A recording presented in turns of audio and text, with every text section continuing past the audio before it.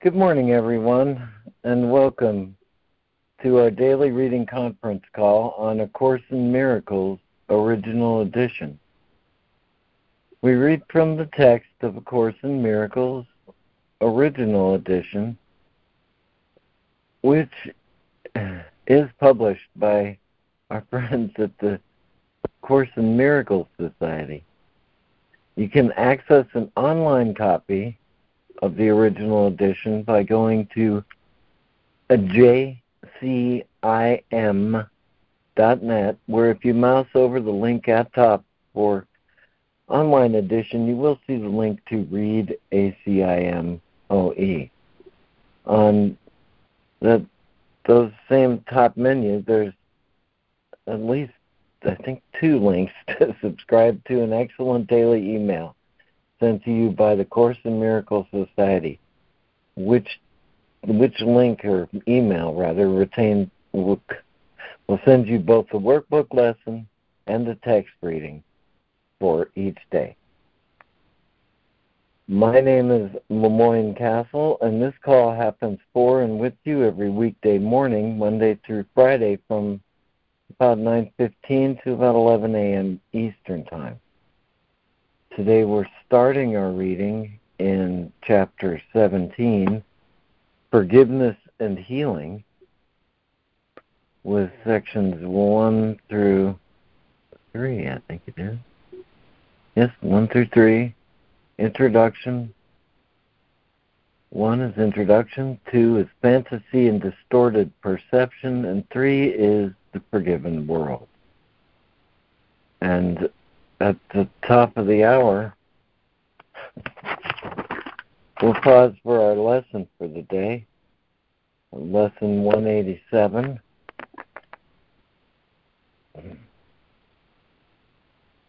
Almost caught up. Lesson 187, which is, I bless the world because I bless myself. Nice reminder for me here. All right, great.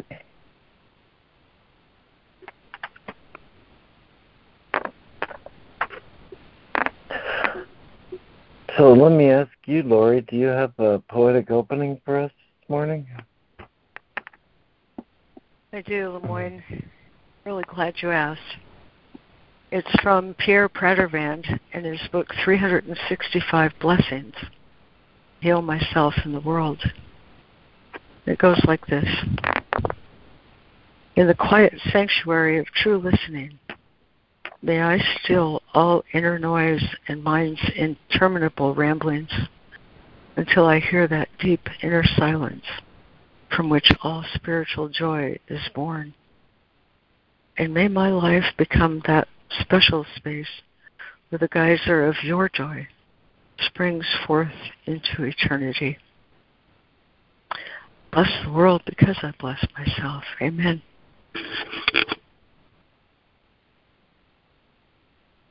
That was perfect. Thank you, Lori. Thank you, Lori. Yeah, I loved it too. Thank you.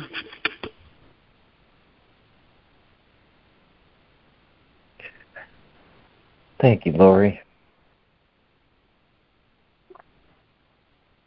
Okay, folks, with us in reading this morning, I have Lori, Fran, Karen, Donna, Jessica, and Sandra. And with us in listening, I have Judy, Robin Marie, Harrison, and Lana. Are you, sorry, I know you haven't announced. Would you like to read or listen this morning, Lana? Oh, I'm sorry, Lemoyne. I'm going to have to listen today, but thank you. Happy to be here.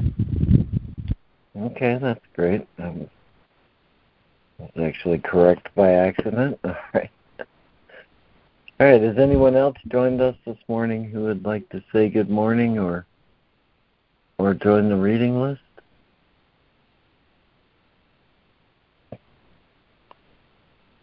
Okay, well, I will get us started then in chapter 17 with the first paragraph. In chapter 17, forgiveness and healing.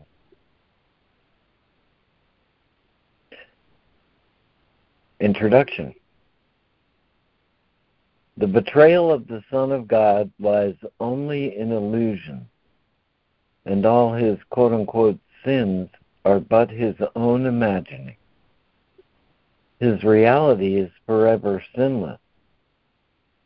He need not be forgiven, but awakened. In his dreams he has betrayed himself, his brothers, and his God.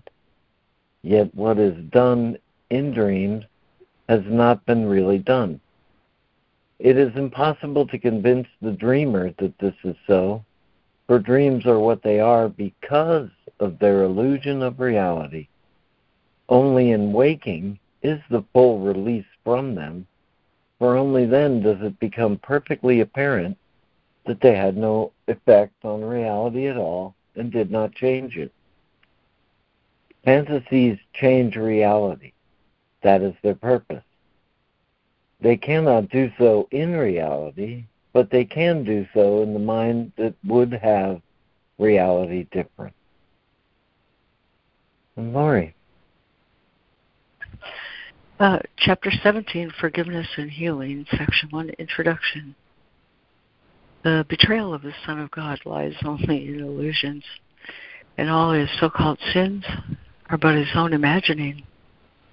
His reality is forever sinless. He need not be forgiven, but awakened. In his dreams he has betrayed himself, his brothers, and his God. Yet what is done in dreams has not been really done. It is impossible to convince the dreamer that this is so, for dreams are what they are because of their illusion of reality. Only in waking is the full release from them, for only then does it become perfectly apparent that they had no effect on reality at all and did not change it. Fantasies change reality. That is their purpose. They cannot do so in reality, but they can do so in the mind that would have reality different. 2. It is then only your wish to change reality that is fearful, because by your wish you think you have accomplished what you wish. This strange position, in a sense, acknowledges your power, yet by distorting it and devoting it to quote-unquote evil, it also makes it unreal. You cannot be faithful to two masters who ask of you conflicting things. What you use in fantasy, you deny to truth. Yet what you give to truth to use for you is saved from fantasy.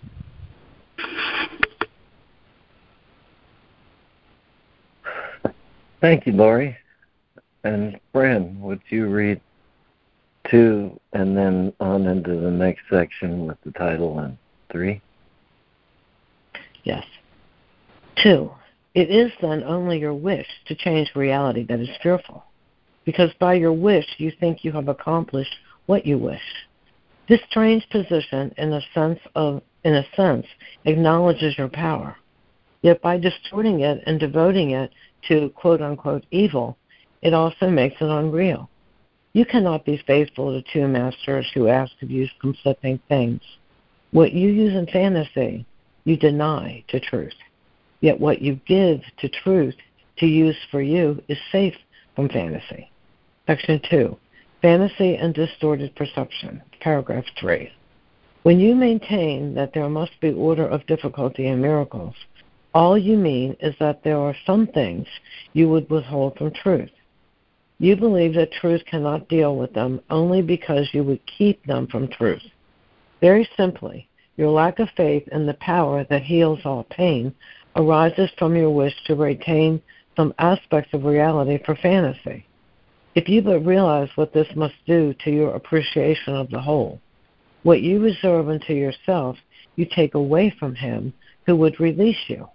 Unless you give it back, it is inevitable that your perceptive on reality be warped and uncorrected.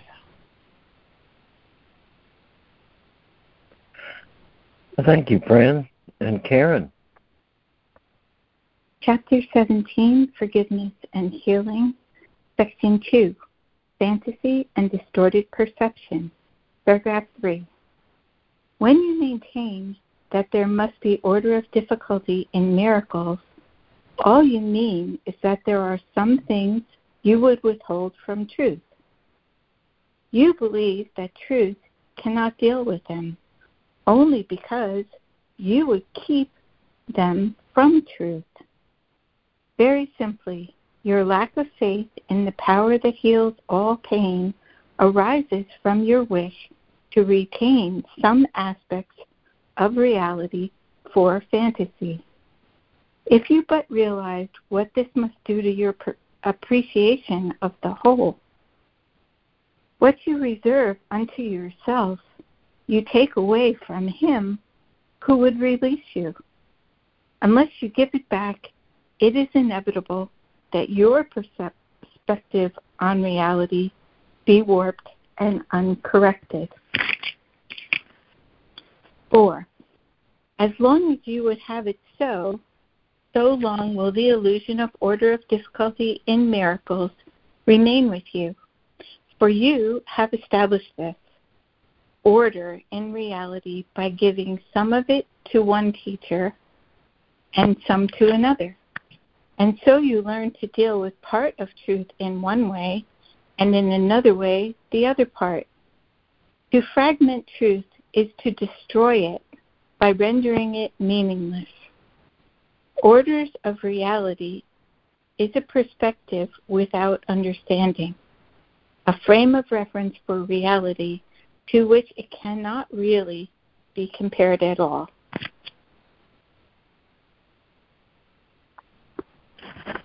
Thank you, Karen. And Donna. 4. As long as you would have it so long will the illusion of order of difficulty and miracles remain with you. For you have established this order in reality by giving some of it to one teacher and some to another. And so you learn to deal with part of truth in one way and in another way the other part. To fragment truth is to destroy it by rendering it meaningless.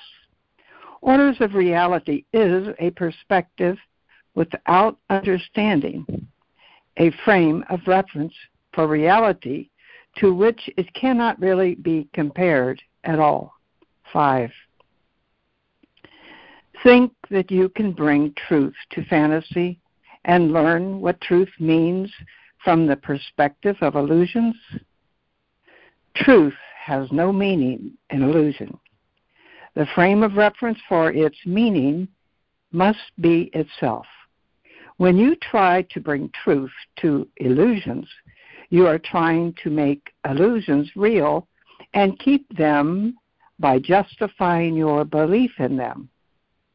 But to give illusions to truth is to enable truth to teach that the illusions are unreal and thus enable you to escape from them. Reserve not one idea aside from truth, or you establish orders of reality which must imprison you. There is no order in reality because everything there is true.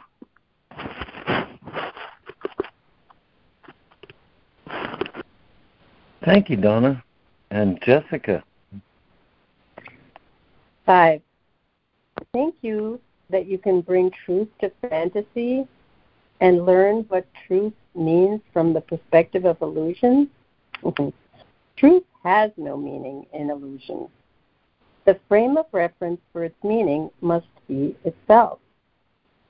When you try to bring truth to illusions, you are trying to make illusions real and keep them by justifying your belief in them. But to give illusions to truth is to enable truth to teach that the illusions are unreal and thus enable you to escape from them. Reserve not one idea aside from truth, or you establish orders of reality which must imprison you.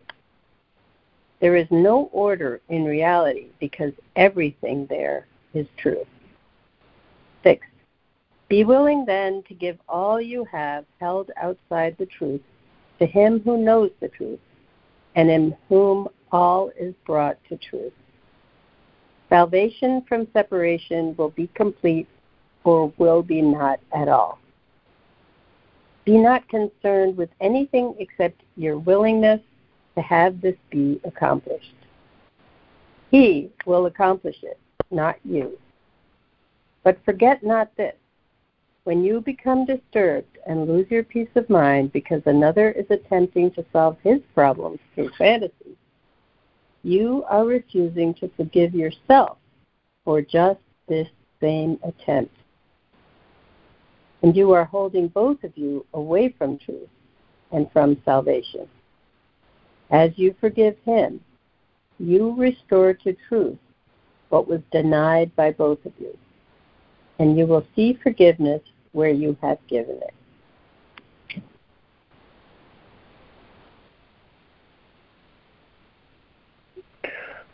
Thank you, Jessica. And Sandra, would you read 6 and then section title and on into the next section? Sure. 6. Be willing then to give all you have held outside the truth to him who knows the truth, and in whom all is brought to truth. Salvation from separation will be complete, or it will not at all. Be not concerned with anything except your willingness to have this be accomplished. He will accomplish it, not you. But forget not this. When you become disturbed and lose your peace of mind, because another is attempting to solve his problems through fantasy, you are refusing to forgive yourself for just this same attempt.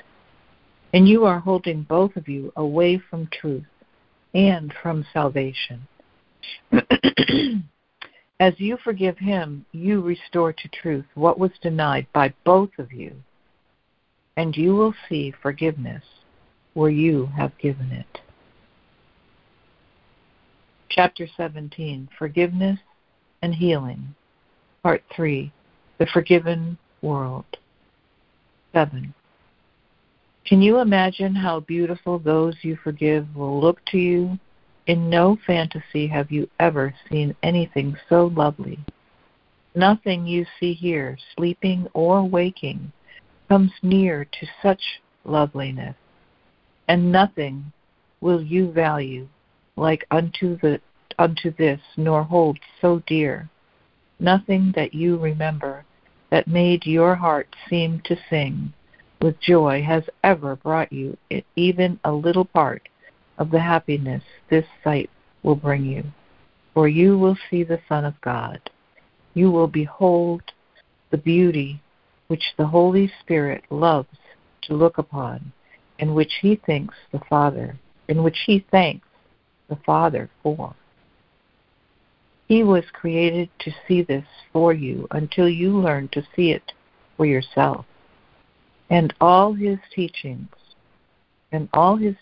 lead to seeing it and giving thanks with him.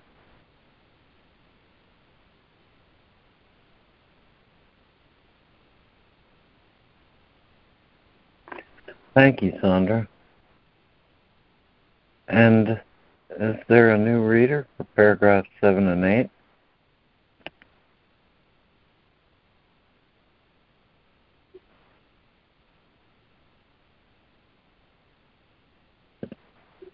Is there a new reader for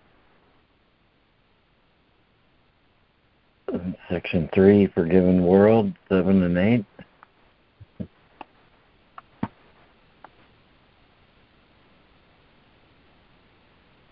Okay, well, back to you, Lori. Section 3, the forgiven world. Can you imagine how beautiful those you forgive will look to you? In no fantasy have you ever seen anything so lovely. Nothing you see here, sleeping or waking, comes near to such loveliness, and nothing will you value like unto this, nor hold so dear. Nothing that you remember that made your heart seem to sing with joy has ever brought you even a little part of the happiness this sight will bring you. For you will see the Son of God. You will behold the beauty which the Holy Spirit loves to look upon and which he thanks the Father for. He was created to see this for you until you learn to see it for yourself. And all his teaching leads to seeing it and giving thanks with him. 8. This loveliness is not a fantasy. It is the real world, bright and clean and new, with everything sparkling under the open sun. Nothing is hidden here, for everything has been forgiven, and there are no fantasies to hide the truth. The bridge between that world and this is so little and so easy to cross that you could not believe it is the meeting place of worlds so different. Yet this little bridge is the strongest thing that touches on this world at all. This little step, so small it has escaped your notice, is a stride through time into eternity and beyond all ugliness into beauty that will enchant you and will never cease to cause you wonderment at its perfection.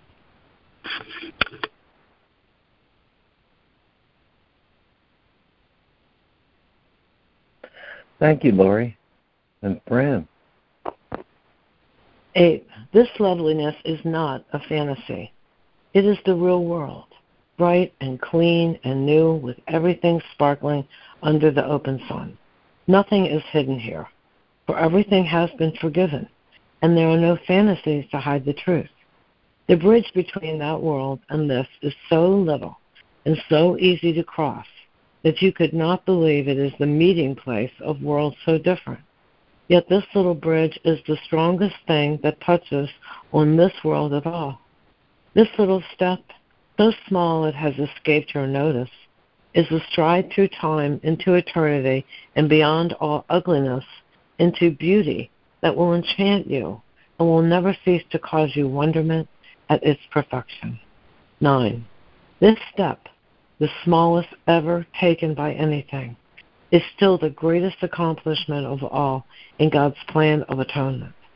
All else is learned, but this is given, complete and wholly perfect. No one but him who planned salvation could complete it thus. The real world, in its loveliness, you learn to reach.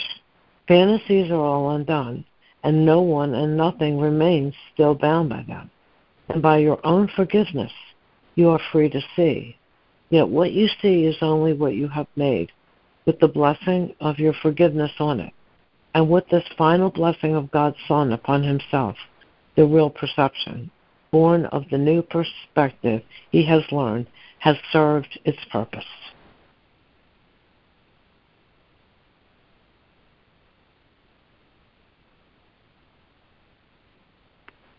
And thank you, Fran. And Karen.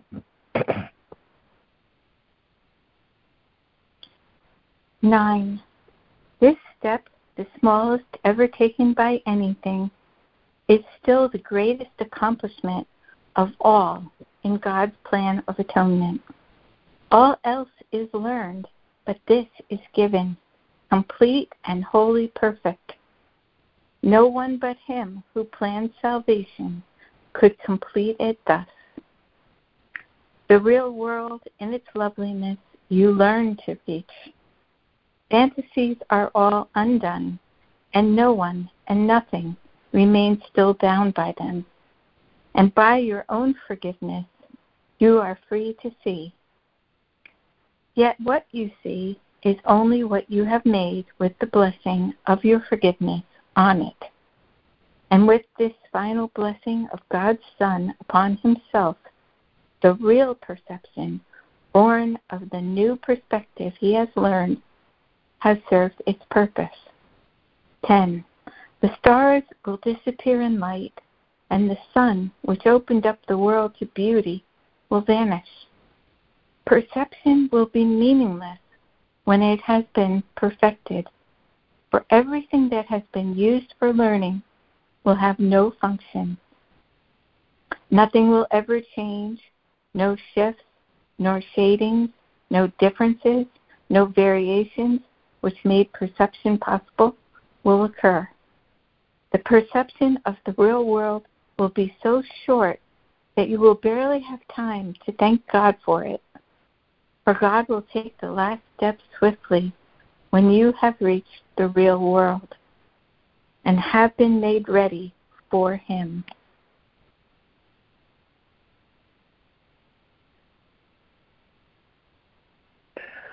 Thank you, Karen. And Donna. 10. The stars will disappear in light, and the sun, which opened up the world to beauty, will vanish. Perception will be meaningless when it has been perfected, for everything that has been used for learning will have no function. Nothing will ever change, no shifts, no shadings, no differences, no variations which made perception possible will occur. The perception of the real world will be so short that you will barely have time to thank God for it, for God will take the last step swiftly. When you have reached the real world and have been made ready for him. 11. The real world is attained simply by the complete forgiveness of the old. The world you see without forgiveness, the great transformation of perception will undertake with you the careful searching of the mind that made this world and uncover to you the seeming reasons for your making it. In the light of the real reason which he brings as you follow him, he will show you that there is no reason here at all. Each spot his reason touches grows alive with beauty, and what seemed ugly in the darkness of your lack of reason is suddenly released to loveliness. Not even what the Son of God made in insanity could be without a hidden spark of beauty which gentleness could release.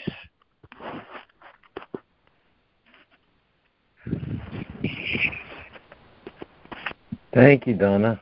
And Jessica. 11.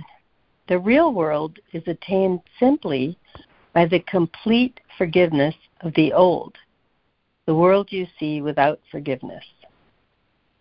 The great transformer of perception will undertake with you the careful searching of the mind that made this world and uncover to you the seeming reasons for your making it. In the light of the real reason which he brings as you follow him, he will show you that there is no reason here at all. Each spot his reason touches grows alive with beauty, and what seemed ugly in the darkness of your lack of reason is suddenly released to loveliness. Not even what the Son of God made in insanity could be without a hidden spark of beauty which gentleness could release. 12. All this beauty will rise to bless your sight as you look upon the world with forgiving eyes. For forgiveness literally transforms vision and lets you see the real world reaching quietly and gently across chaos and removing all illusions which had twisted your perception and fixed it on the past.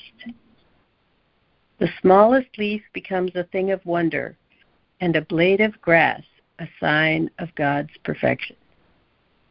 From the forgiven world, the Son of God is lifted easily into his home, and there he knows that he has always rested there in peace. Even salvation will become a dream and vanish from his mind. For salvation is the end of dreams, and with the closing of the dream will have no meaning. Who awake in heaven could dream that there could ever be need of salvation?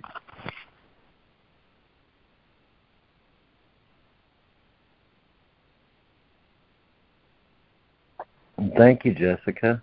And Sandra. Well, all this beauty will rise to bless all this beauty will rise to bless your sight as you look upon the world with forgiving eyes. For forgiveness literally transforms vision and lets you see the real world reaching quietly and gently across chaos and removing all illusions which had twisted your perception and fixed it on the past. The smallest leaf becomes a thing of wonder, and a blade of grass a sign of God's perfection. From the forgiven world, the Son of God is lifted easily into his home, and there he knows that he has always rested there in peace. Even salvation will become a dream and vanish from his mind, for salvation is the end of dreams, and with the closing of the dream will have no meaning. Who awake in heaven could dream that there could ever be need for salvation? 13. How much do you want salvation? It will give you the real world, trembling with readiness to be given you. The eagerness of the Holy Spirit to give you this is so intense, he would not wait, although he waits in patience. Meet his patience with your impatience at delay in meeting him. Go out in gladness to meet with your Redeemer and walk with him in trust out of this world and into the real world of beauty and forgiveness. Amen.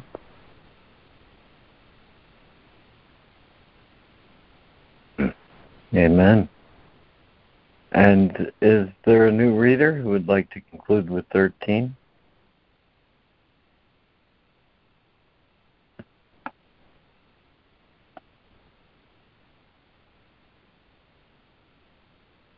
I'll read it. I'll read it. Okay. Okay. Thank you, Lana.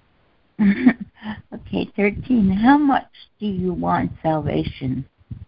It will give you the real world, trembling with readiness to be given you. The eagerness of the Holy Spirit to give you this is so intense, he would not wait, although he waits in patience. Meet his patience with your impatience at delay in meeting him.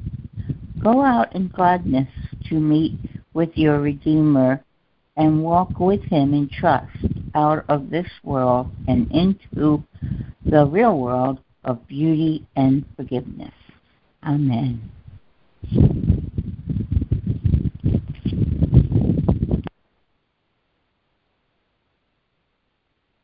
Amen. Amen.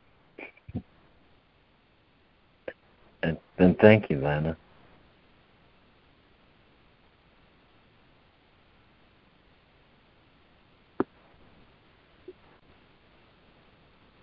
Yeah.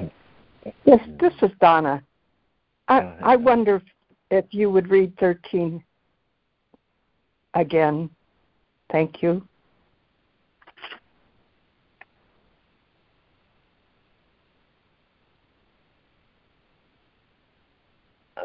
Okay, I will, unless there's another reader who would like to read 13, I will read it. I would like for you. Okay, I'll read it. Yeah, because this appears to be a real question here, an important one. How much do you want salvation? It will give you the real world, trembling with readiness to be given you. The eagerness of the Holy Spirit to give you this is so intense, he would not wait, although he waits in patience. Meet his patience with your impatience at delay in meeting him. Go out in gladness to meet with your Redeemer and walk with him in trust out of this world and into the real world of beauty and forgiveness.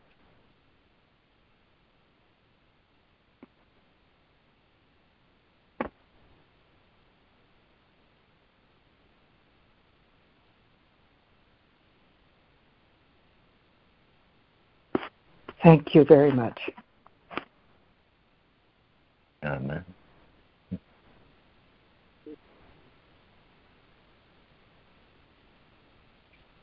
I just joined.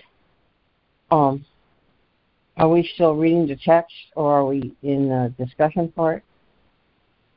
Well, we're real close to the top of the hour, Ida, and I don't really have a prepared summary. I don't really have a good way to summarize this, because I think it is to bring us to this question: how much do you want salvation?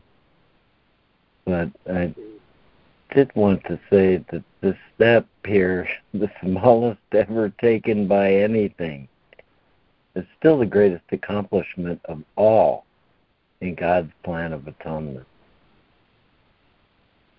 Yes, it is. And that's the crucial question. How much do you want salvation? If you really don't want it, then I don't think you're going to have it for a while. But if you really want it, then you'll do what it takes. Speaking to me is more than anyone else to have it. Salvation, and Reverend Pam says salvation and forgiveness and atonement and healing are all different words for the same thing. So I'm complete. Thank you.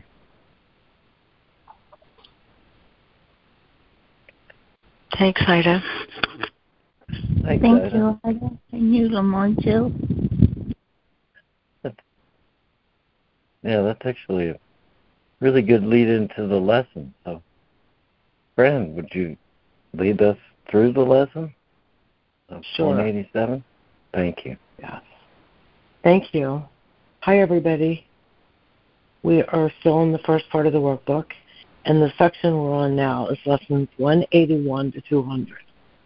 And today we are on lesson 187.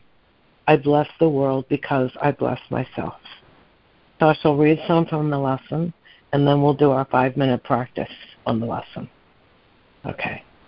I bless the world because I bless myself. No one can give unless he has. In fact, giving is proof of having. We have made this point before. What seems to make it hard to credit is not this. No one can doubt that you must first possess what you would give. It is the second phase on which the world and true perception differ. Having had and given, then the world asserts that you have lost what you possessed. The truth maintains that giving will increase what you possess. How is this possible? For it is sure that if you give a finite thing away, your body's eyes will not perceive it yours. Yet we have learned that things but represent the thoughts that make them. Ideas must first belong to you before you give them. If you are to save the world, you first accept salvation for yourself. Protect all things you value by the act of giving them away. Give gladly. You can only gain thereby. Who understands what giving means must laugh at the idea of sacrifice. He laughs as well at pain and loss, at sickness and at grief, at poverty, starvation, and at death. He recognizes sacrifice means the one idea that stands behind them all, and in his gentle laughter are they healed. Illusions recognized must disappear. Accept not suffering, and you remove the thought of suffering. Never believe that you can sacrifice. There is no place for sacrifice in what has any value. Now are we one in thought, for fear has gone, and here before the altar to one God, one Father, one Creator, and one thought, we stand together as one Son of God. The name of God is on our lips, and as we look within, we see the purity of heaven shine in our reflection of our Father's love. Now are we blessed, and now we bless the world. And now we'll do our 5-minute practice. Lesson 187, I bless the world because I bless myself.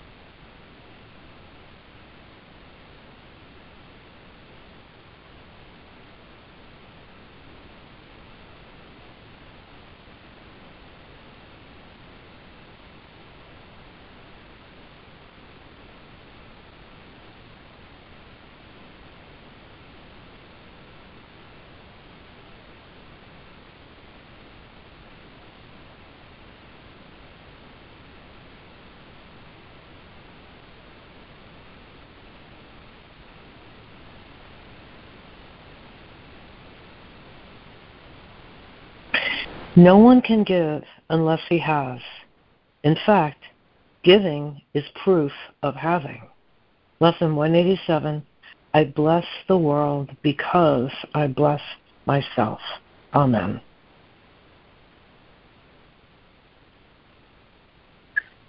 Amen. Beautiful. Thank you, Fran. Thank you so much, Fran, for every day doing this. Such a gift you give us. Oh, thank you. Thank you, Fran.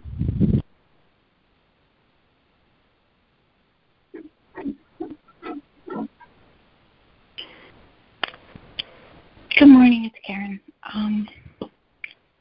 When I did this earlier, I just remembered, I remembered a time when I would go to a retreat and, spend a few days in the high vibrations of being at a special program with a spiritual master. And it was like being filled up and blown up like a balloon with high vibrations and peace and holiness and light and love. And then going out when I got home to the grocery store, and in a second, the person I would be checking out my groceries with would be filled with the light and the love and the bliss. And you could see it just pass right through me into them. And I'd had a word with a stranger while I was loading my car or something, and that person would light up. And that was like one example of I blessed myself by going to this thing because I had the intention of being with the divine. I opened to be receptive, and I was blessed. But when I went back to the world afterwards, everywhere I went, it was like, I didn't do anything. I wasn't thinking about anything. I was just walking through the world, and I could see the people light up with love. And then I felt in meditation today that that's really what this means. It means I bless myself. When I experience Holy Communion with the divine on a daily basis, those intervals that are mentioned, when we go into these intervals with the divine, when we fill up to become spiritually fit, when we fill up to be filled with the truth and the love and the light, it's not a thought. I mean, that's okay to have a thought. It's a good thing to have a thought. Oh, yes, I'm blessed and I bless so-and-so. The thought is good. It's a good starting point. But the communion with the divine experientially through meditation or through the cultivation of really coming to the Lord, coming to the inner altar, feeling the peace, establishing oneself in that is really what this is about, because that transcends our intentions and our thoughts. When we walk back out into the world, our auras are filled with it. Everything has to be touched. It's just the way it works. Plus, by being receptive, by being receptive to the divine, we're opening. And when we open, we extend. That's the natural way the energy flows. I accept and receive, and then I'm open, and then it flows out through me to everything else. So that's what this lesson meant to me. I bless the world because I bless myself. I'm complete. Oh, that was phenomenal, Karen. Thank you so much. Yeah, thank you, Karen. That was Love so that. lovely. Thank you for sharing it.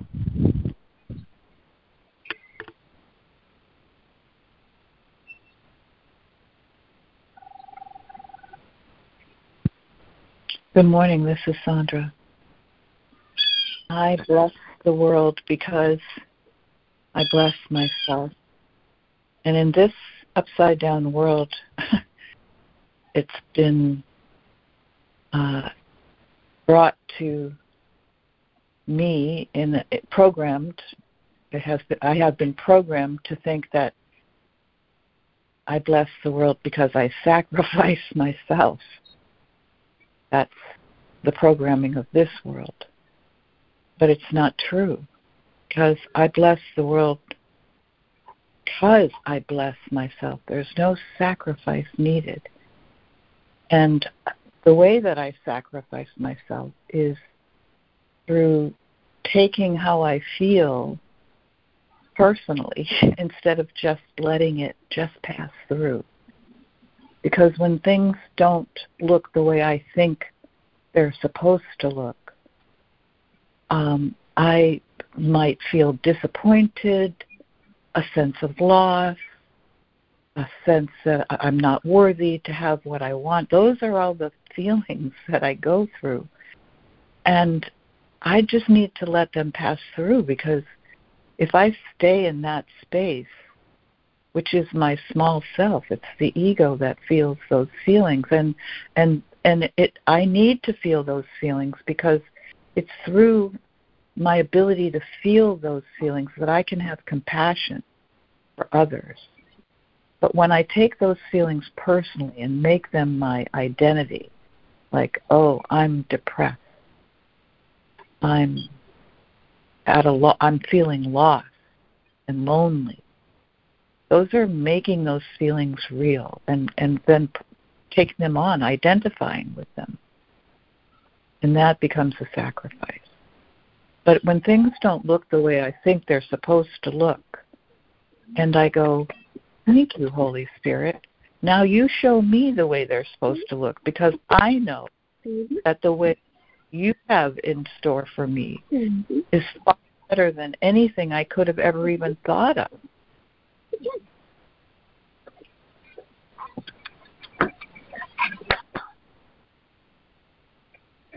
So, when one door closes, thank you, Holy Spirit, 500 more open. I can feel that sense of loss for a moment, but then I can go into excitement at all the possibilities that Holy Spirit has in store for me if I'm just willing to let go. Let go of my past memories, and let go of the way I think things are supposed to look, let go of my agenda, and trust and rely on my Holy Spirit. I'm complete. Love that, Sandra. It's beautiful, Sandra. Thank you. Thank you so much. Yeah, thank you so much. Lovely, Sandra. So helpful, especially to me today. Thank you. This is Ida. Hi. A real good lesson. I think Karen sort of touched on this, but I feel like it was funny that it wasn't named, instead of I bless the world because I bless myself, it's always talking about giving in the text of the lesson. So I'm thinking it should have been called I bless myself because I bless the world, because I'm giving first.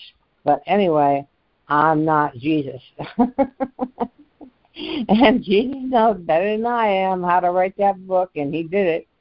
He created that being with the help of Helen. So, but if anybody has any comments on that, I'd love to hear them. But, I bless myself part seemed like it's kind of talking about self-love, which was just being talked about before me. Instead of self-sacrifice, which, as was said, is the message of the world. And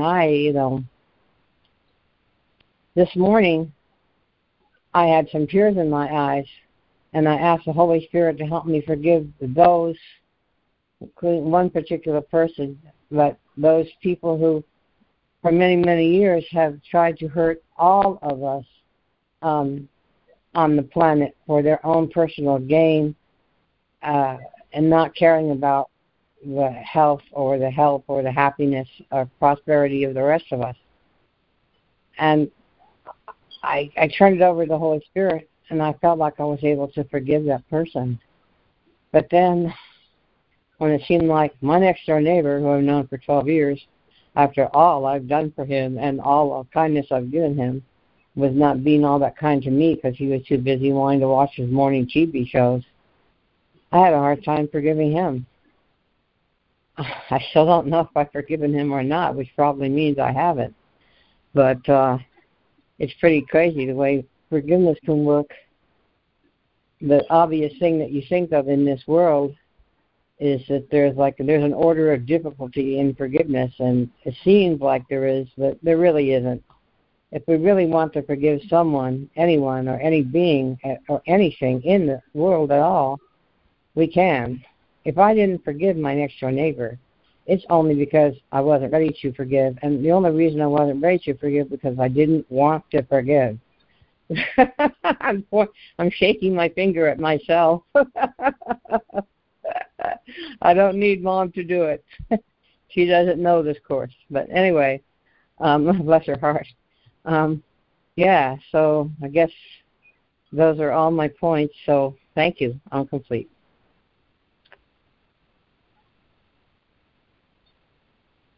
Thank you, Ida. Thank you, Ida. Thank you, Ida. You, Ida. Well, good morning. It's Mindy. Thank you, Ida. Forgiveness, they say it isn't for the other person, it's for us. So when I'm giving to someone, I'm blessing myself because I'm forgiving. I'm giving them something that they, quote, unquote, don't deserve according to the ego's judgment. I'm giving them love and blessing and respect and the accord of being a loving being before an action that takes place to, they didn't make up for the sin.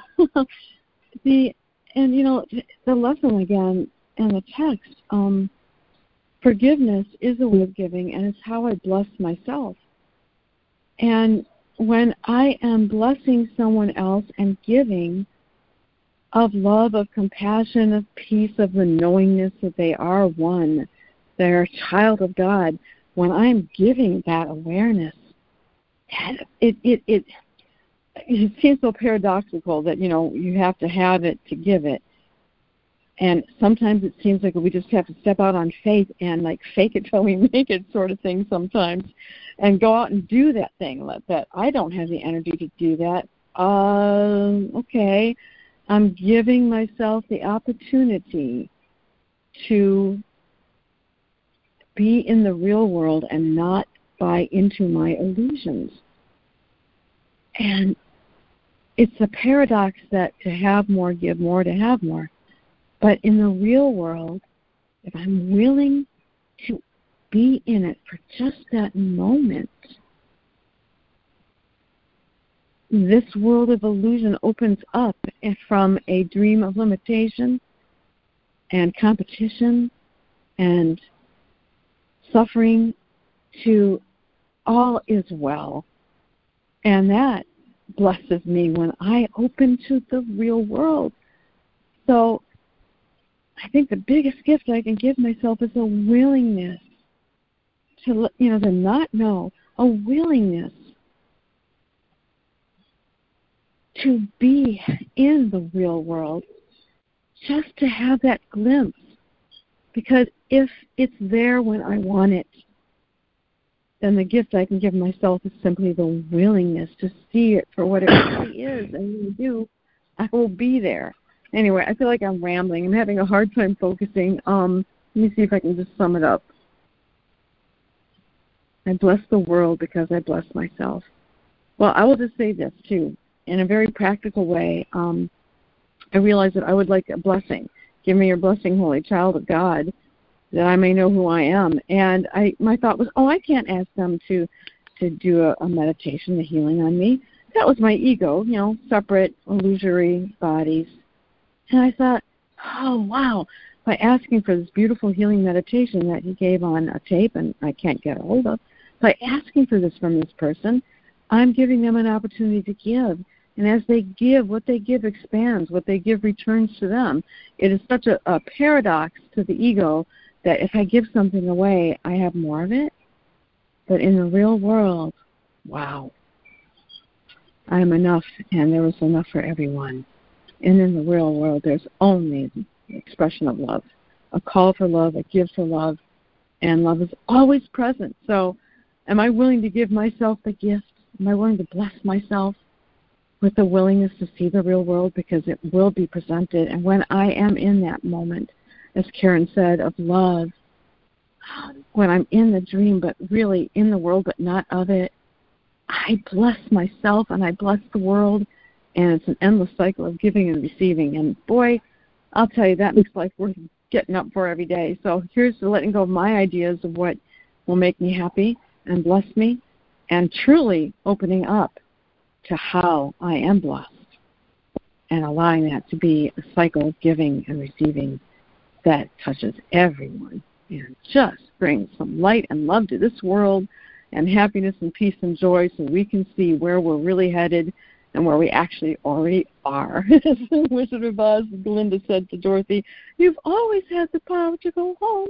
You just didn't know it." We have that power too, by saying, "I don't know, show me," and I'm complete. Thank you.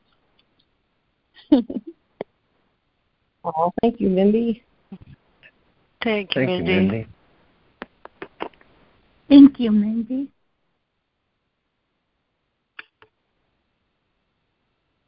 You did a great impression of the Good Witch Glenda, too.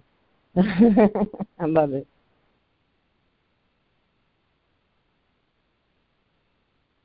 Yes, thank you for that one. We all embodied the Christ, and she was a part of it, too. She was a very feminine, loving, gentle portion of the Christ self that presented herself to Dorothy. And we all know that that was a dream, but it was a happy dream, and it brought her home. So here's to happy dreams. I'm complete.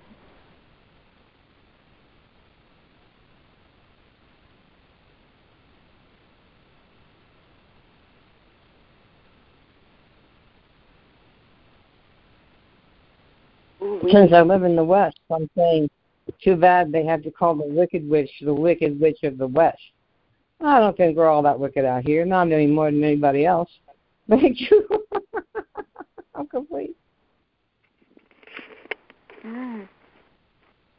Thank you. Thanks, Thank you, everybody, for your shares.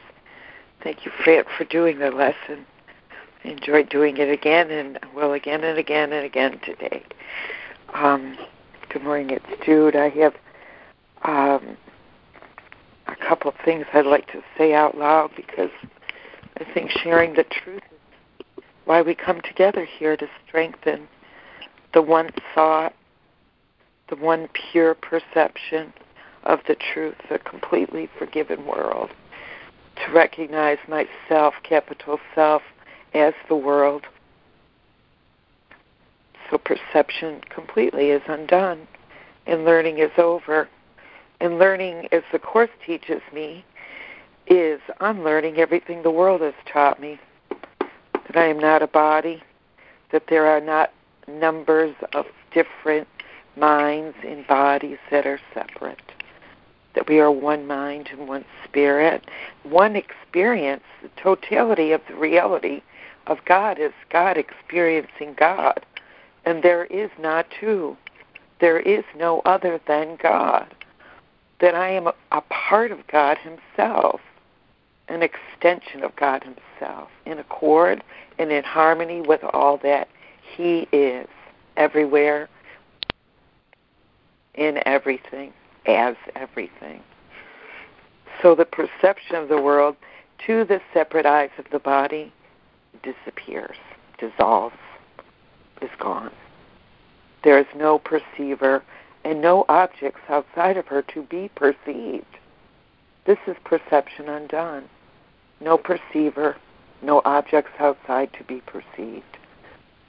The eyes that look through blessing are eyes that see through the eyes of Christ.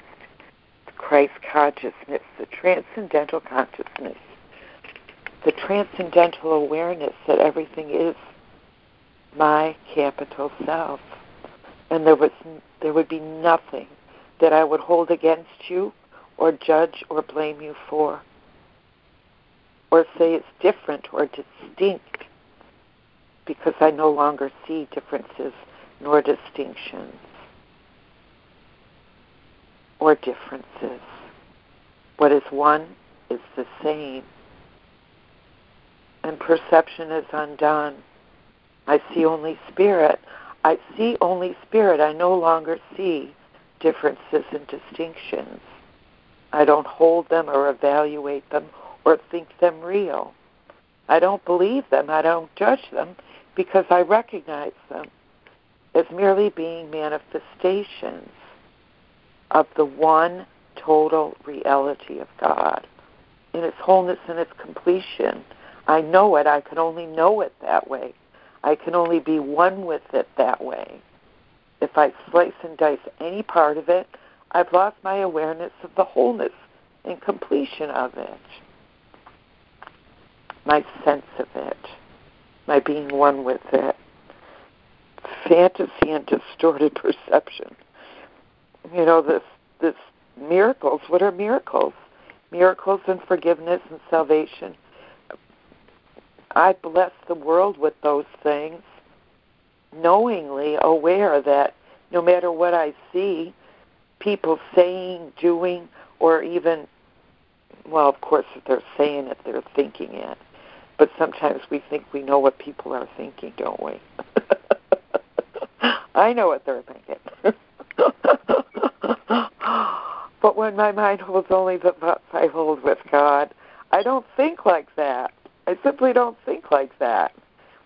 That's egoic, in and of the egoic thought system, a separate mind looking on other people as other than themselves. There is no other than me, capital Me. There is no difference or no distinction.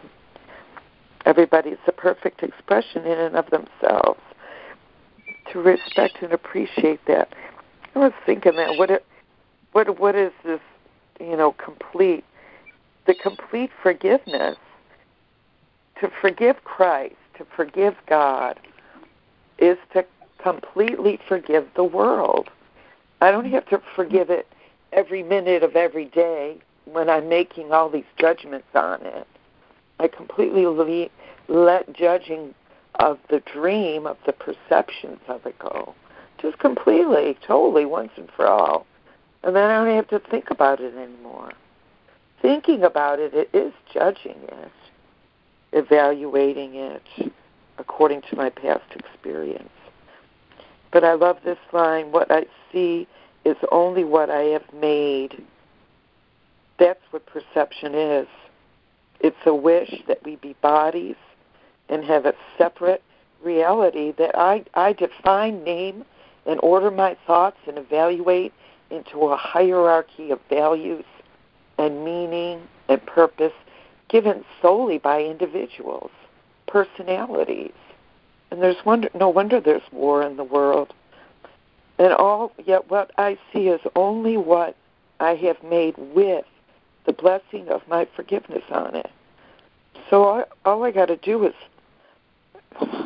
just recognize that I am responsible for it, that I played my part in making it, and that's all I got to do is know for certain that if I'm judging it, I'm continuing to make it. I'm continuing to be a part of the dream and not waking up from it. So I have this, this thing about totally eliminating perception when perception will be meaningless when it has been perfected. So when is it perfected in Jude? When I see everything as perfect. It's that simple. I don't judge anything. Everything is perfect just the way it is. That's all I got. An acceptance in order to receive the totality of reality, which is everything in the universe that's happening. Everything I see, everything I perceive is perfect because it is God's reality. I don't judge any of it. I don't slice and dice it. And then nothing changes and nothing shifts, and there's no shades to it. It becomes one in its totality to me. And it does look all the same because it's shining with the light that I'm projecting through God's eyes upon it. and it understands what's understandable, and it totally just says, this isn't true, and it laughs, and it says, you need not worry or be afraid. Trust, because this simply is not true. The truth reveals what's false, when all I want is the truth. And it just restores my reason and my sanity and my quietness and my stillness. I'm not at war with reality anymore because I'm not judging it. I'm simply not judging it anymore. In trust, out of this world, meet his patience with my impatience at delay in meeting him. I don't have to go anywhere or to meet my Maker. My Maker is within me, my Redeemer, my Savior. I bless myself, and I bless the world because I bless myself. And I always ask myself, whenever I do these lessons, with the beginner's mind, who is the I that blesses and who is the I that is blessed? Because there's a huge difference in who I think I am and who I am in truth. And I can't help anybody else with that. Everybody is their own Savior, their own blesser, and their own Redeemer. Ergo, there I go again. And I feel strong and steadfast in peace and love and joy today. And I will you all the same. I'm complete. Oh, thank you, Jude. Thanks, Judy.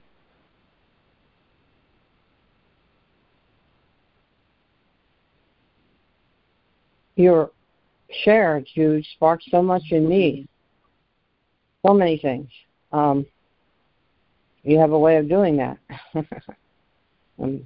So I think of the word individual. What it means is that, or what it seems to mean is that each of us one by one, an individual person.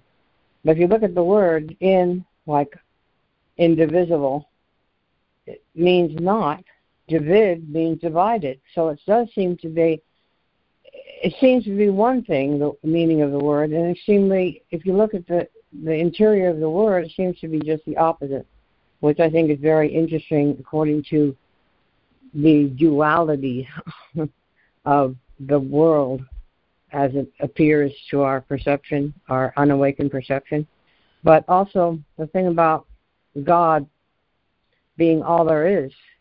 Yeah, the husband of my first spiritual teacher, Walter Russell, in his great book, The Universal One, which was published a very long time ago, said, God is all there is. Superior to God, there is nothing. Inferior to God, there is nothing. And if you think of love, God as love, you can say love is all there is.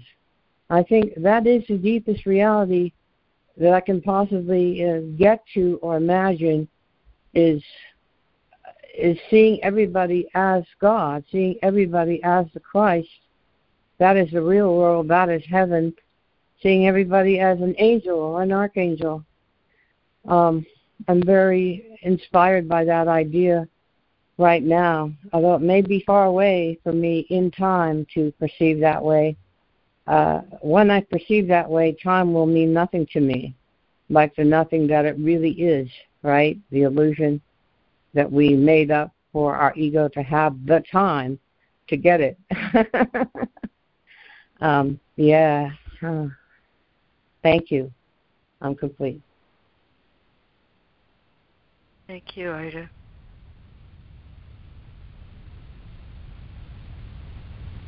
I'm glad that Bertrand Russell was a real light for me. And I'm glad you shared that. Thank you. Oh, you're welcome.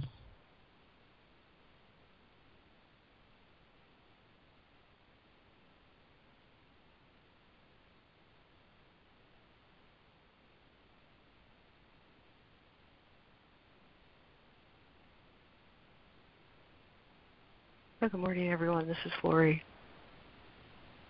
Probably more this year than any prior year, I'm realizing these first 3 sections are pointing out to me that as my mind is healed, so is the world.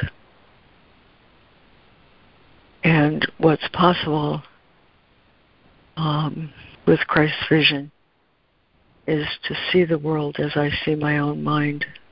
In other words, the world and my mind are healed at the same time.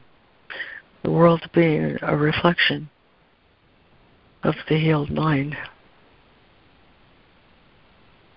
And so the question he answers is, how do you get from there to here? How do I get from there to here? And the answer, of course, is forgiveness. I remember when I first joined this group, I had a very distorted perception of what the word forgiveness means. But through the daily practice, and that's why this group works, because while we share and talk about these words, what we're really doing is manifesting or making real the true meaning of forgiveness. We thank each other. Wherever you are on your journey is perfect, and I'm glad and grateful it is so. Forgiveness is embedded in the process of this group, and that's why it's associated with so many miracles. When I first came here, I thought, man, these guys use the word forgiveness in ways I didn't even ever understand. And in 2018, I was reading the Course in Miracles at the same time as I was reading Course of Love, and I thought, you know what I need to do is I need to make a collection. I need to start a list of all the things that forgiveness means. Show me all the definitions. And what an impossible undertaking it turned out to be. Because forgiveness is the thing it needs to be in any situation where I see anything less than complete perfection. That's all. In other words, it's the lifting of the veil. It's the withdrawal of my misperception. Oh, I take it back. We used to say that all the time as kids. Take it back. You take that back, we'd say. I can and will to take back my misperceptions. I'm glad maybe you said I don't know, because it turns out it's just like he says in chapter 4, the ego cannot survive without judgment. And forgiveness is nothing more than the withdrawal of the judgment that my mind wanted to spring to.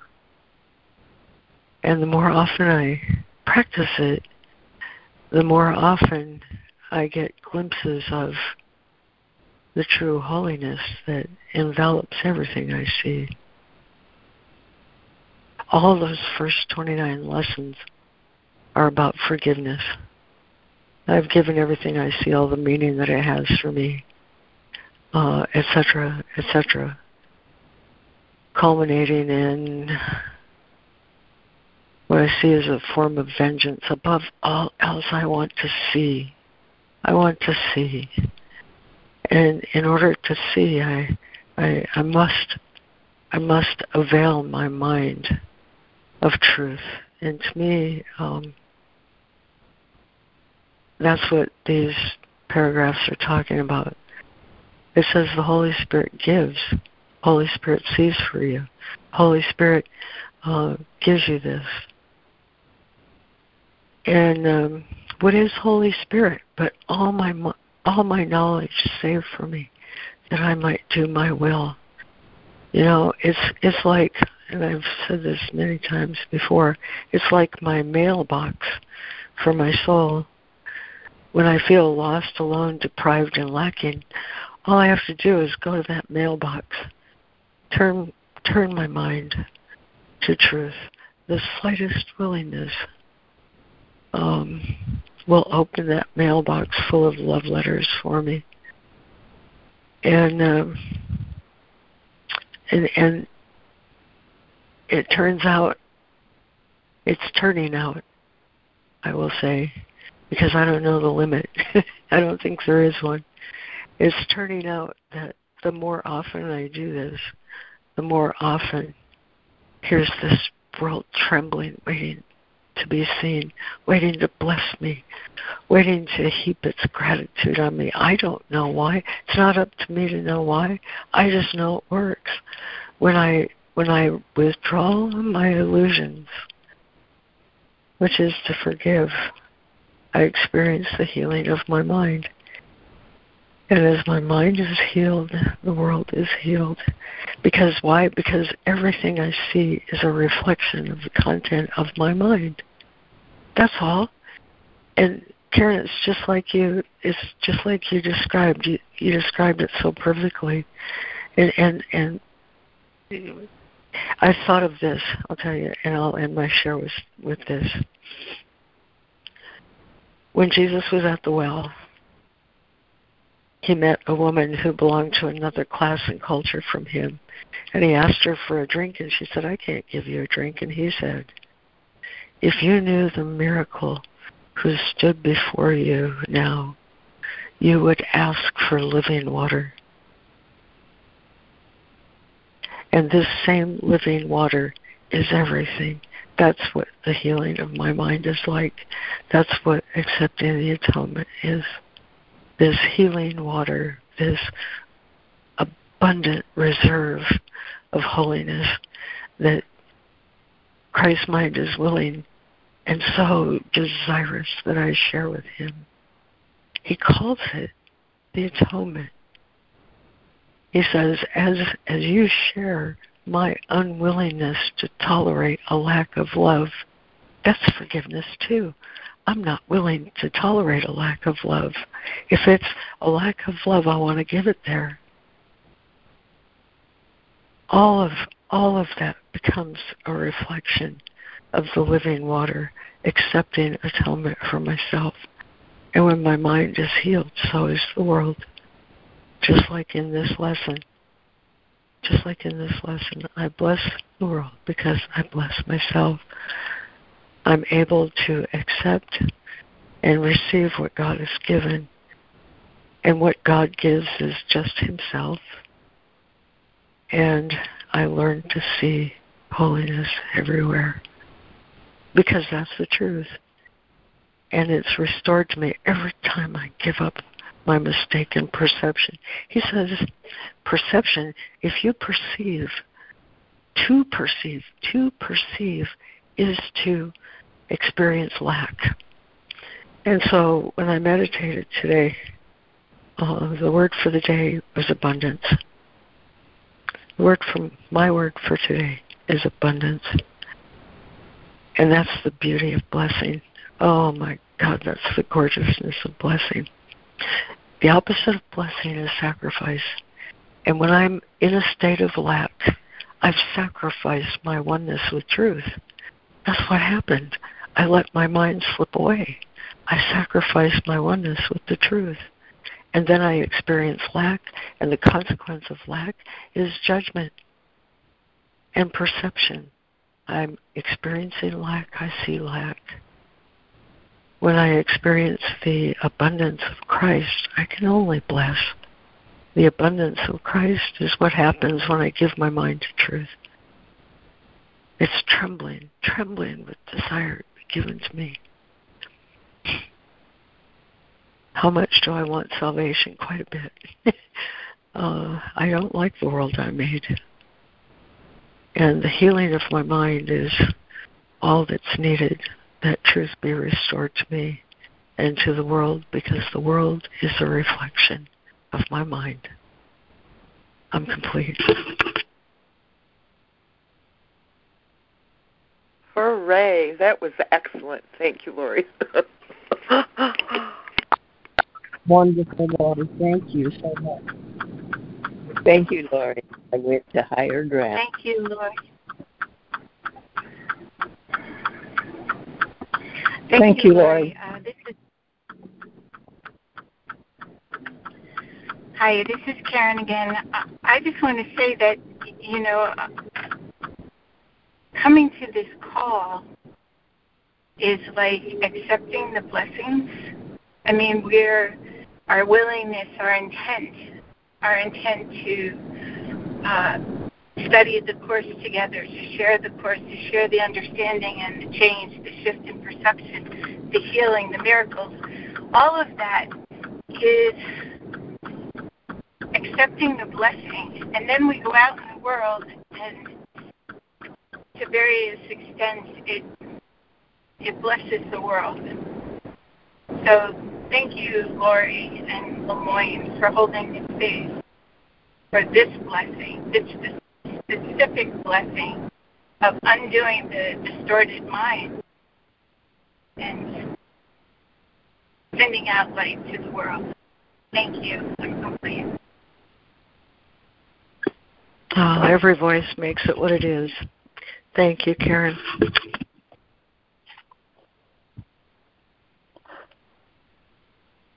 This is Donna. And Lori, the idea of living water, my God, how real that became. And it fit with what I've gotten from the lesson and the reading today. So interesting. When I look at these lessons, I don't see anything there. It's so extraordinary. And what came to me was a song. I'm looking over a four-leaf clover after I listened to Fran reading, after I thought, gee, maybe I should read this too, and I read it. Then that's the song that came to me, and I thought, my God, here you go. It's here, and we don't see it. And from that I got the gift. We're talking about gift today. The gift of giving and the gift of getting or receiving. And I reflected on that, and gift. Everything, it came to me, everything is a gift. Everything is a gift. Everything seen or unseen. Everything that's a thing or not a thing. Everything is a gift. And then it came, yes. And to whom do we give the gift? To God or to mammon? And I thought, that's it. It's how we receive the gift. If we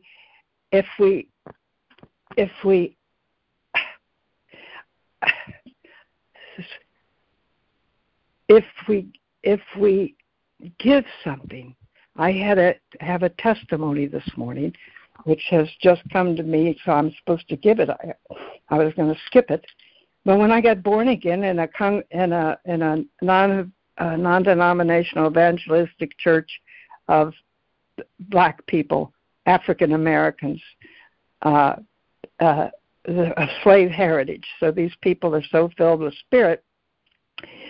So they asked for tithing and donation, and I live on transferring balances with credit cards. So, but I'm going to give. So I think I probably wrote a check for maybe $200 and planned it to give, because he says, as you give, it'll come back to you 100-fold. And I thought, I can use that money. And so I gave it, and a little time passed, but not a lot.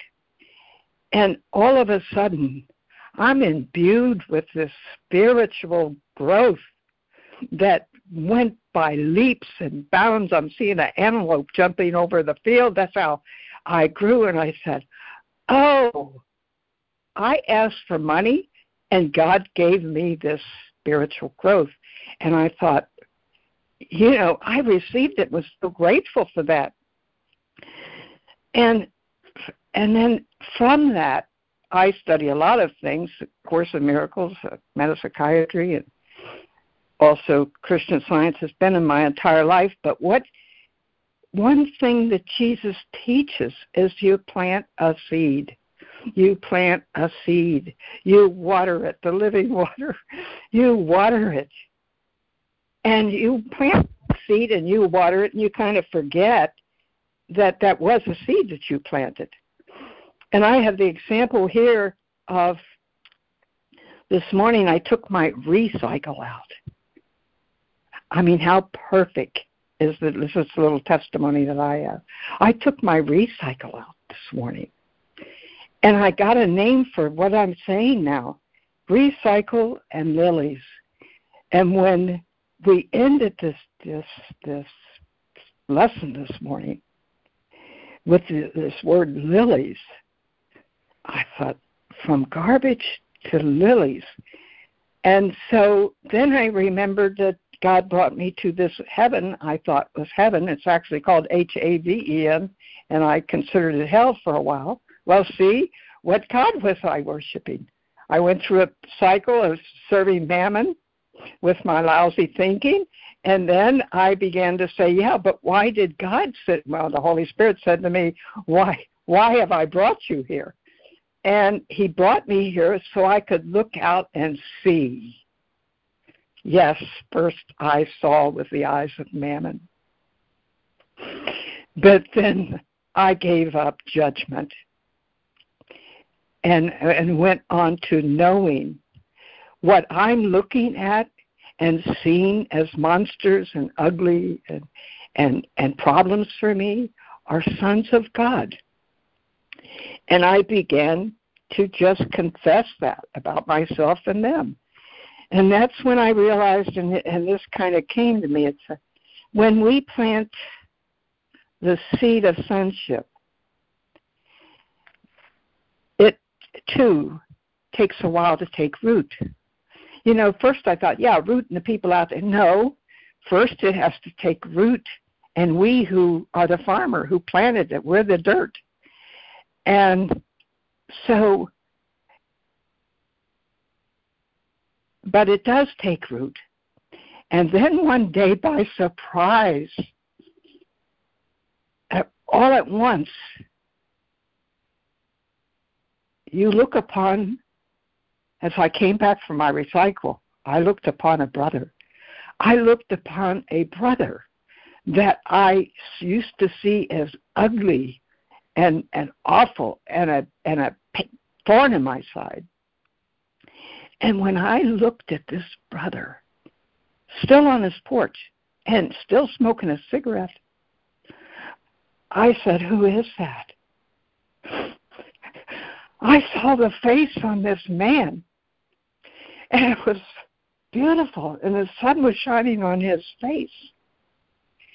And I said, how beautiful, how handsome this guy is. And I'm actually saying this guy, like I don't know this man.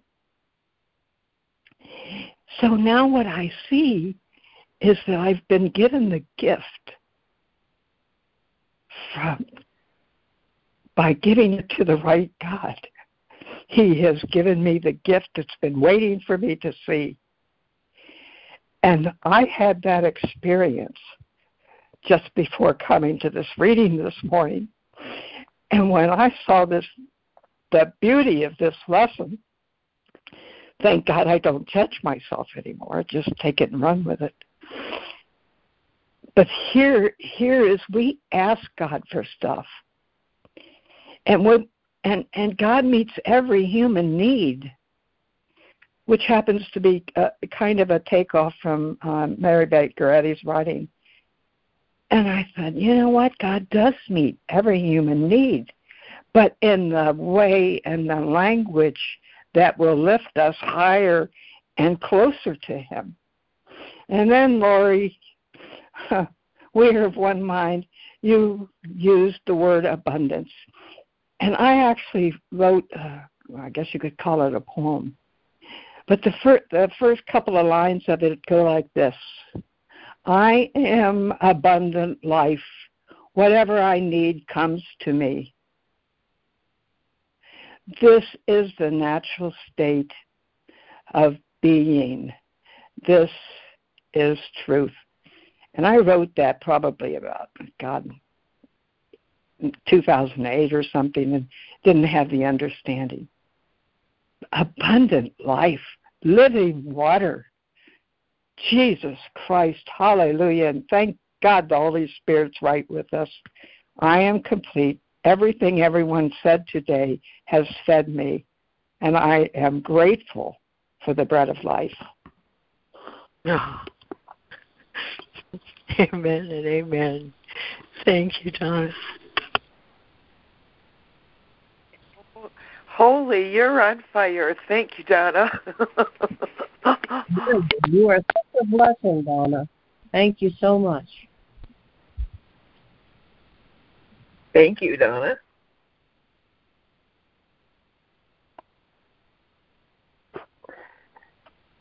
I will say you are welcome because it's the Holy Spirit's doing, and He does need a little credit once in a while. Even as He heals me. Amen. It's so wonderful, the simplest thing, to look upon someone's face and to feel that joy. It's just wonderful. Thank you so much.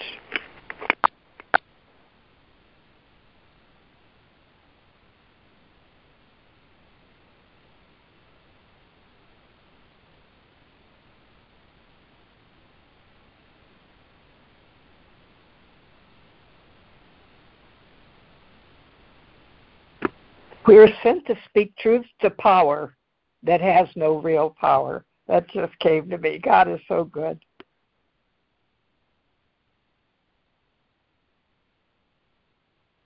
Yes, God is good. The power that has no real power. Is that what you said?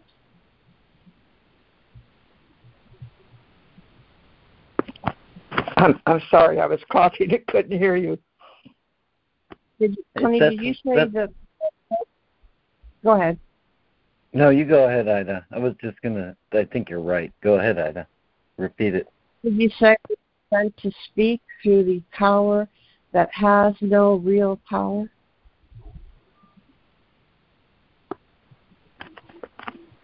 I think what I said was that we speak to the power that has no real power, intimating that we have that real power behind us. When we speak truth to our dream, the dream begins to vanish.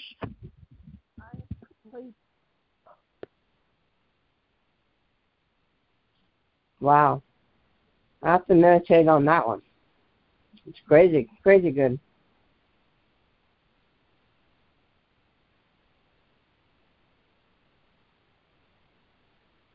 Yes, indeed.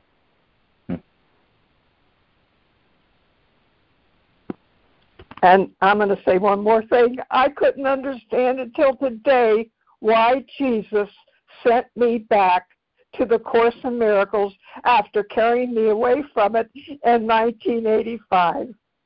And it was necessary. I am complete. Yeah. Oh, that's great, Donna. It's all part and parcel, isn't it? She's ready. Very much. Thank you, Donna. You're ready for him. That line in the text, you'll be ready for him. Awaken to the readiness of being a host to God. I love that line. I love that. Thank you.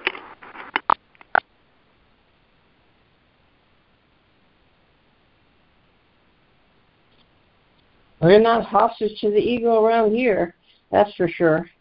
And we are becoming hosts to God. Yeah, right. That question, are you host to God or hostage to the ego? That's great. That's right. I love it. You know, the word hostage has not around here. In it. Yeah. Wow. I'm complete. It's my opinion that we are living in the book of Revelations and that we will be standing here and awake because there'll be nothing there now but the bridge and that one step, and we'll be there. I sincerely believe this is that generation. I am complete. Thank you. Thank you. Thank you. I want to believe that too. Thank you, Donna. Thank you, Donna. I certainly feel like I'm in the right neighborhood. My good neighbors. This call is such a joy to me. It really is. Thank you all so much. Are we ready for salvation? Are we ready to let go of everything in this world that we can't believe because it's so insane? I'm ready to let it go. I'm ready for it to be redeemed and saved and to see it through the eyes of Christ. I'm so ready.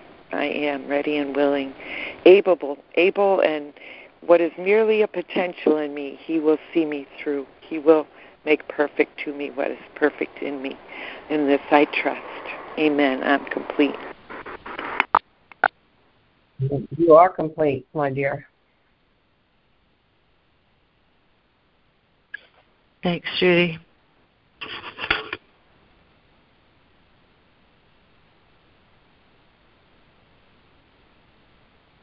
The Spirit is moving through us here and now.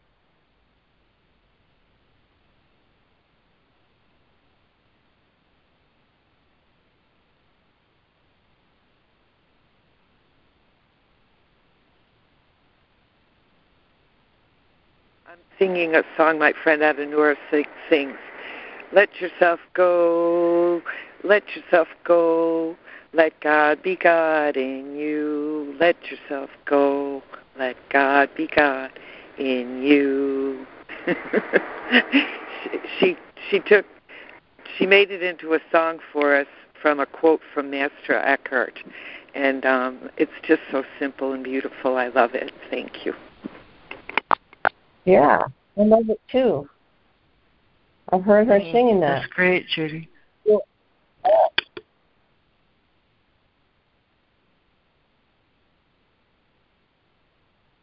Then the word go is in the word God, too. God is the ultimate go, the ultimate going to the ultimate place, the ultimate time, which is always here and now. But we are literally nowhere, but we are all. God is all there is. I'm going to say that again. You know, we don't have to worry about dying. We don't have to worry about disappearing somehow off the face of reality, because we will never disappear.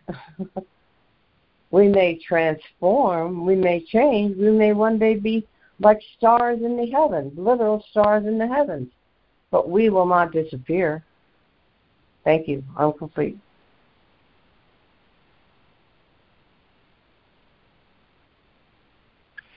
Thanks, Ida. Thank you, Ida. I like that. I am nowhere. That I am not local. I am transcendental awareness, consciousness, the mind of God Himself. I am that mind that has the potential to see and to feel and to touch and to taste and experience all of God's creation in my own personal experience of God, and you know that opening my mind to the awareness of it helps me to honor and appreciate all of it.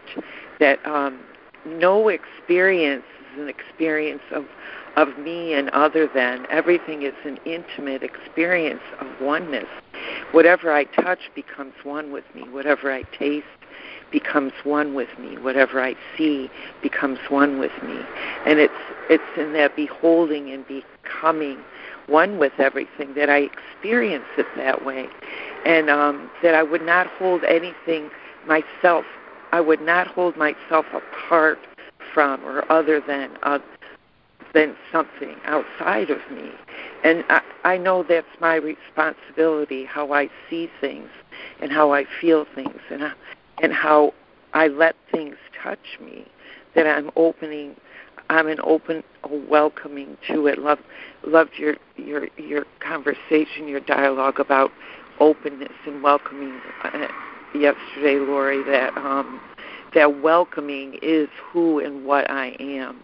It allows everything and welcomes everything and loves everything, and sees it as loving, or a call to love, if necessary, still in this world. The need for healing, the separation, the feeling of being other than or separate from, needs to be healed, because nothing is separate from anything else. In anything's experience, anything, the trees, the birds, the bees, the wind, the air, the sun, the light, everything is experiencing itself in its wholeness and its complete experience of itself. And I think that's what really gets me rocking and rolling. When I really open my mind and my heart wholeheartedly, that's what the Course in Miracles calls wholeheartedness, that my mind and my heart are no longer separate. I don't separate by thought things into being something other than. All right, enough out of Jude. Thank you, guys. Thank you, Jude.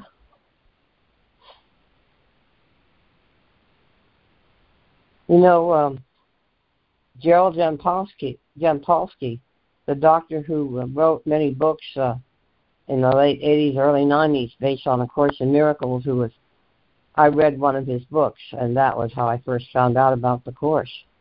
But not that one, but another book that he wrote is called To Love is to Be Happy With. And that, what you just shared, Jude, made me think of the title of that book. Because when we are one with everything and we don't judge anything, then we can love everything because we can be happy, or at least equanimous with everything. Like it said in our lesson today, in our reading today, that Christ could look at sickness, suffering, and death and laugh, because he knows it's not who we really are. We're not really beings that are separate, are sick, are suffering, or that die. And he knows that so strongly. He's not laughing at us. He's laughing with our souls. In time, maybe we're not laughing now, but we will be in the future. And you know what I always say about time, it doesn't matter. So, anyway, to love is to be happy with, and I'm complete.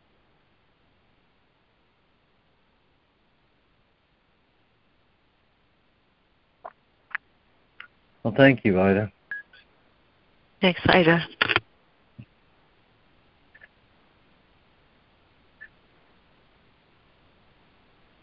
It's find some point at which I can press this little blue button. But, yeah. Before I do, just one thing I want to share, at least in the abstract, and and definitely in practice. I think, what is this thing that can be given, and actually in giving it, we actually get more of it, and I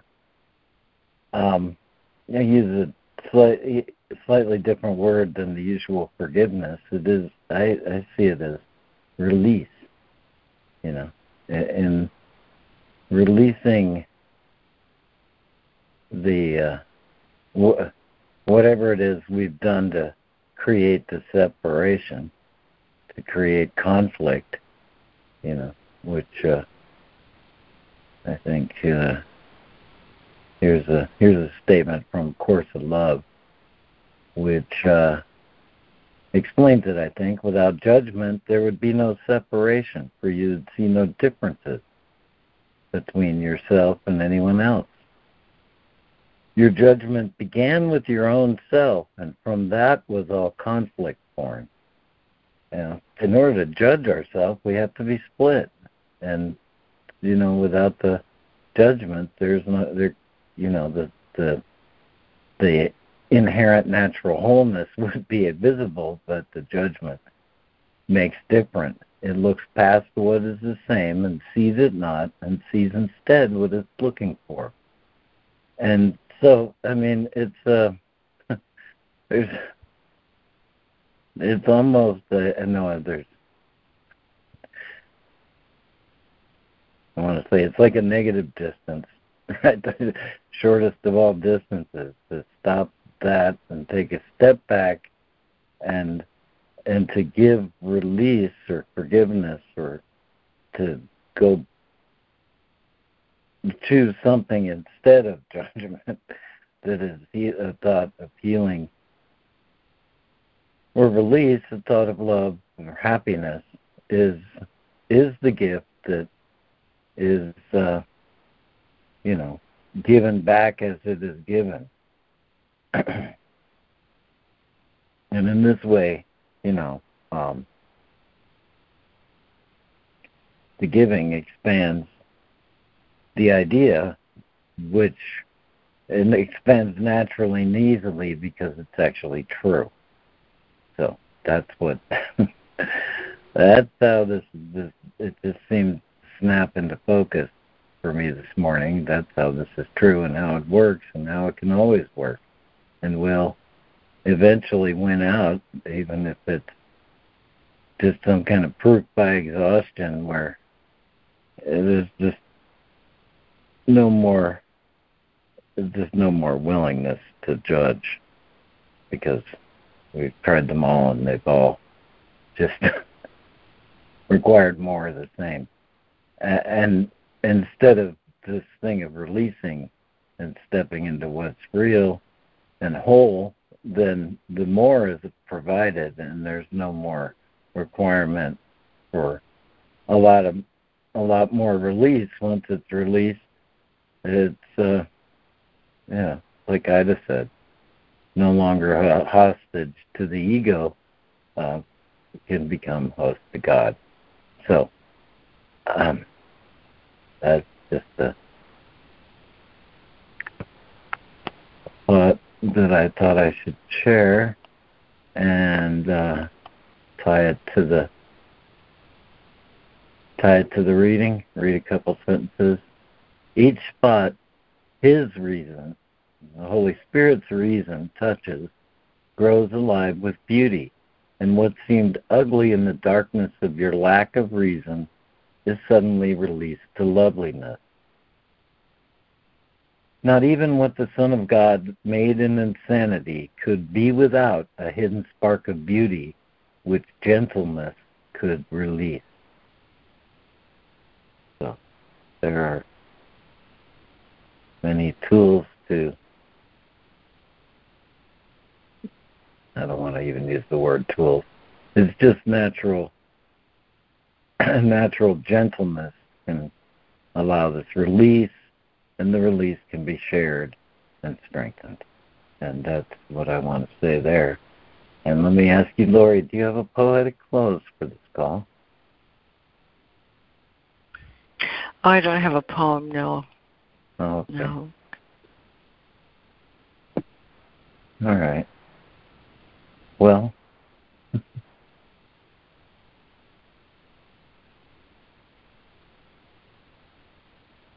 just one thing, and that is these 3 sections. If you wanted to find a place where, in practice, they're really clarified, it would be in chapter 27, section 6, which is the healing example. So, thank you. Thank you for asking. Could you repeat what you just said? I couldn't hear you, please.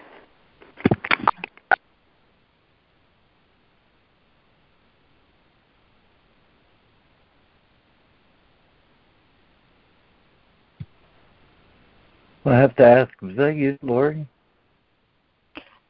Someone said something, and I simultaneously accidentally disconnected my Bluetooth, so I didn't catch it. Okay, that's very interesting. It didn't really appear on the board. Okay, it sounded maybe like you had your bar up. Oh, that no. No, the Bluetooth. Well, I did catch the reference to chapter 27, but Section just 6. to go ahead.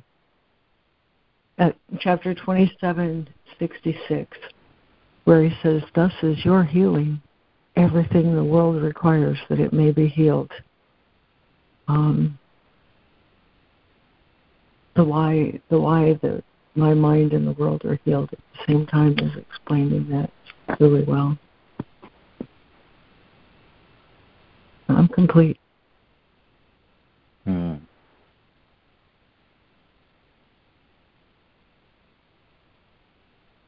Okay. Well, I was. Lemoyne. Yes. Lemoyne, this is Donna. Would you have 1 minute that I could read my abundance poem? Yes. Because I think that's abundance is what we're released unto. It's short and sweet, but it fits what Laurie said. I am abundant life. Whatever I need comes to me. It is the natural state of being. This is truth. Let me contemplate the good of God as being what it is, ever present. I need only to be aware that when I need anything, I need only remind myself it is already supplied. I need only to know that with assurance to have it manifest. I am complete. Thank you.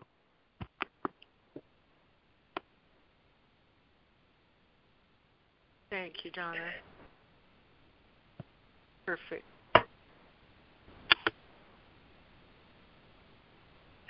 Yep, that's lovely, Donna. And thank you.